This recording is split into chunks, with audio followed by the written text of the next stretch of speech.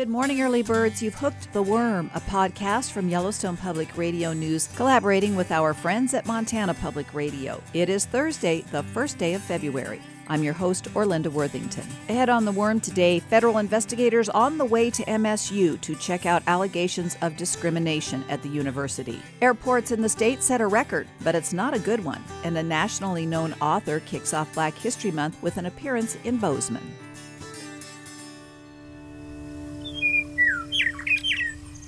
Federal officials will be in Bozeman next week as part of an investigation into alleged discrimination at Montana State University. Yellowstone Public Radio's Kay Erickson reports. MSU President Wadid Cruzado notified faculty, staff, and students that the U.S. Department of Education's Office of Civil Rights, or OCR, would be on campus the week of February 5th through 8th.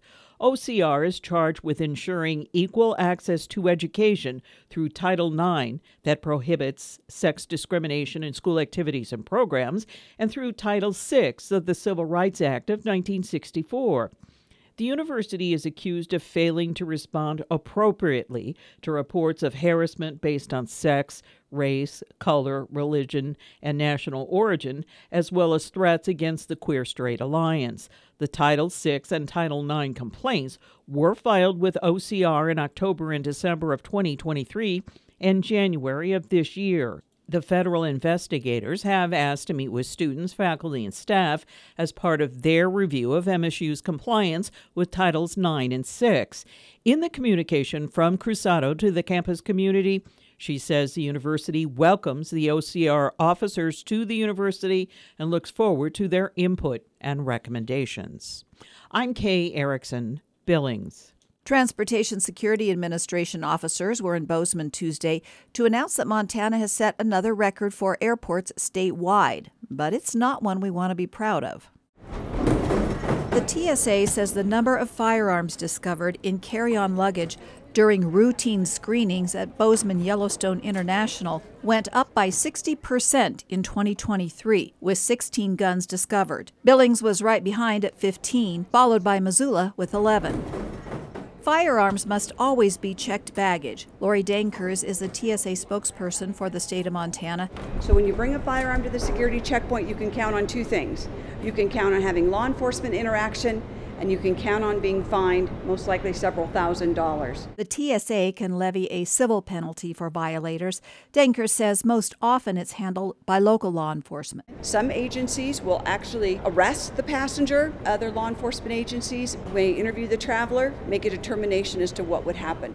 The passenger can also lose pre-check privileges and be put on an enhanced security screening list for future travel. If the image of a firearm is detected, which includes replicas and toy guns, TSA shuts down all screening until the situation is resolved, which slows down the process for all passengers.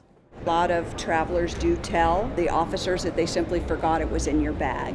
But I would remind every single one of those individuals that the number one rule of firearm safety is know where it is at all times. The TSA reports that of all firearms detected at security checkpoints nationwide, 93% were loaded. Firearms are not the only self-protection items prohibited in the passenger area of commercial planes. We will learn the protocol for knives, bear spray, and other items security officers confiscate most often at Montana airports tomorrow. Economic researchers at the University of Montana continued their statewide tour this week with a presentation in southwestern Montana. Here's Yellowstone Public Radio's Kayla DeRoche. Patrick Barkey with the Bureau of Business and Economic Research gave Gallatin County residents an overarching view of the local economy Wednesday morning in Bozeman. He highlighted prominent industries like education in the form of Montana State University, which draws students from other counties, states, and countries. So about 24% of what drives the economy, not 24% of the economy, but 24% of what drives the economy is MSU. Data show other big industries in Gallatin County include construction and visitor-facing services like hotels and retail. The next communities on BBER's schedule are Butte, Kalispell, Lewistown, and Havre. In Billings, I'm Kayla DeRoche. Miles City is getting a new community living center to replace the existing long-term care veterans facility. The Veterans Administration expects the new facility to offer a range of long-term care and rehabilitative services for up to 17 beds. VA currently estimates the new facility will open its doors in the fall of 2025 and be located on Wilson Street in Miles City.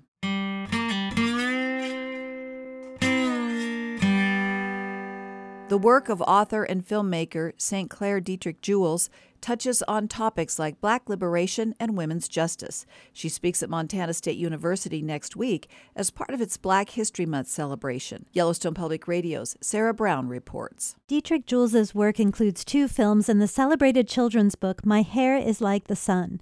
The book pairs photos of Black kids' natural hair with illustrations of the sun, stars, and clouds, natural elements that evoke the diversity of Black hair. We're forced to think about it, right? We're forced to think about when I go to a job interview, when I do a presentation, when I'm meeting colleagues, whatever it is, we have to think about our hair because we know that other people are often going to judge us by our hairstyle. Dietrich Jules's talk, hosted by the Diversity and Inclusion Student Commons and the Associated Students of MSU, centers on her first book, My Beautiful Black Hair. The book of photographs and interviews with Black women with natural hair champions Black beauty and self-love. Although Dietrich Jules's work centers on Blackness, courage is the subtext, and that's a message that resonates with everybody, regardless of race. We've all felt, moments of fear and having to, make a choice between being our most authentic selves or doing what we think will make others happy. The event takes place at 6 p.m. Wednesday, February 7th in MSU's Strand Union Building and is open to the public. In Billings, I'm Sarah Brown. That is The Worm for Thursday. Be sure to tune in this afternoon during All Things Considered from 4 to 7 p.m. for the latest Montana news. We will have another episode of The Worm for you early birds on Friday. The Worm is a production of Yellowstone Public Radio. Theme music composed and recorded by Zach Jones at Rapscallion Recording. Metal art call captured by Jay McGowan for the Macaulay Library. More information about The Worm is available at ypradio.org.